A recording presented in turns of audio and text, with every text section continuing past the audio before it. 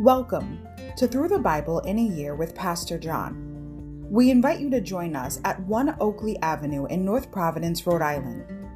This podcast is presented to you by The Way Ministries, supported by listeners like you.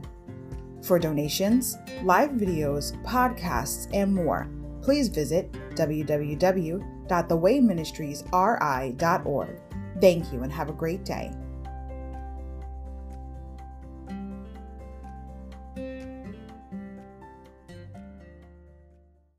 Hi everybody, welcome to Through the Bible in a Year with Pastor John.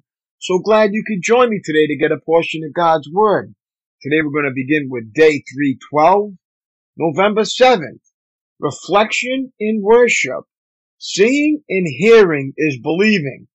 But before we get started, I always like to say it's an awesome time to reflect on the previous 6 days of reading, or to give you an opportunity to catch up if you might have fell behind. We know how crazy times are right now and how much things we have to get done, and sometimes we fall behind, but that's okay. Don't quit. Don't give up. We're almost through, and God requires that we're faithful, not perfect. So wherever your heart is, as long as it's to learn about God and read His Word, God is happy with you. So just keep on keeping on and keep up the good work. All right, let's get started. Seeing and hearing is believing. Do not expect God to use you as a lighthouse somewhere else if God cannot use you as a candle right where you are. Look back. Jesus' miracles were designed to validate His message. When He said, I am the resurrection and the life in John 11:25, He meant it. And to validate His claim that He was the source of life, He raised Lazarus from the grave.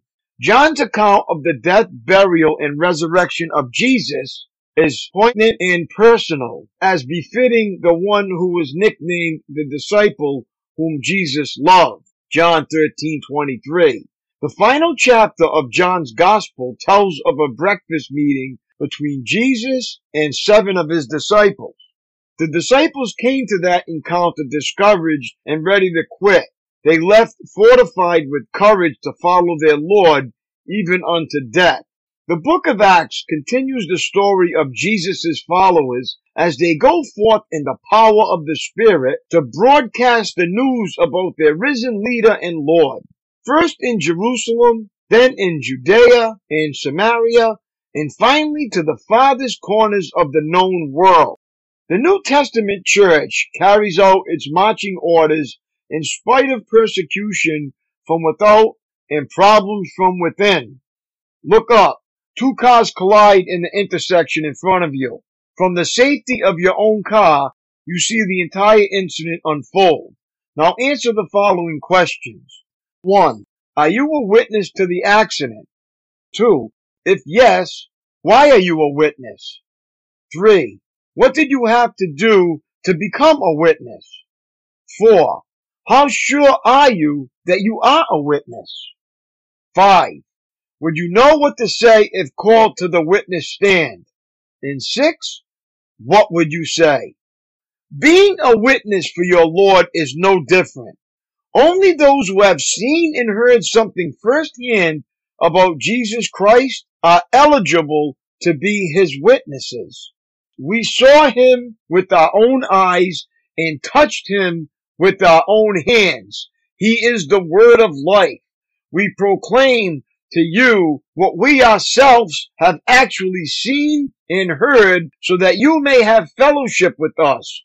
1 John 1:1-3. If you have seen the miracle of new birth in your own life, then you are a candidate to be a witness for your Lord. Look ahead. The book of Acts is the exciting account of men and women who bore testimony of the truth they had experienced firsthand. Most of them were not trained preachers or educated philosophers. They were simple people whose lives have been simply touched and transformed for eternity. After they met Jesus in a life-changing way, He told them to go and tell.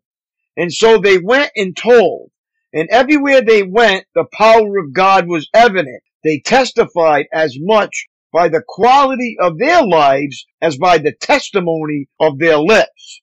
It's the same today. People all around you may never visit a church or tune into a Christian radio or television program, but they will listen to the gospel according to you in your office, your home, your neighborhood, your school. Why? Because they know you and they can see with their own eyes and hear with their own ears the difference Jesus has made in your life. They've seen the difference. Now they need to know what, or rather who, has made the difference. That is so true and something to think about greatly. That's all for today, my friends. It was great reading along with you. Have a great day and keep up the good work. And I will see you tomorrow. And God bless you. Lord willing, peace.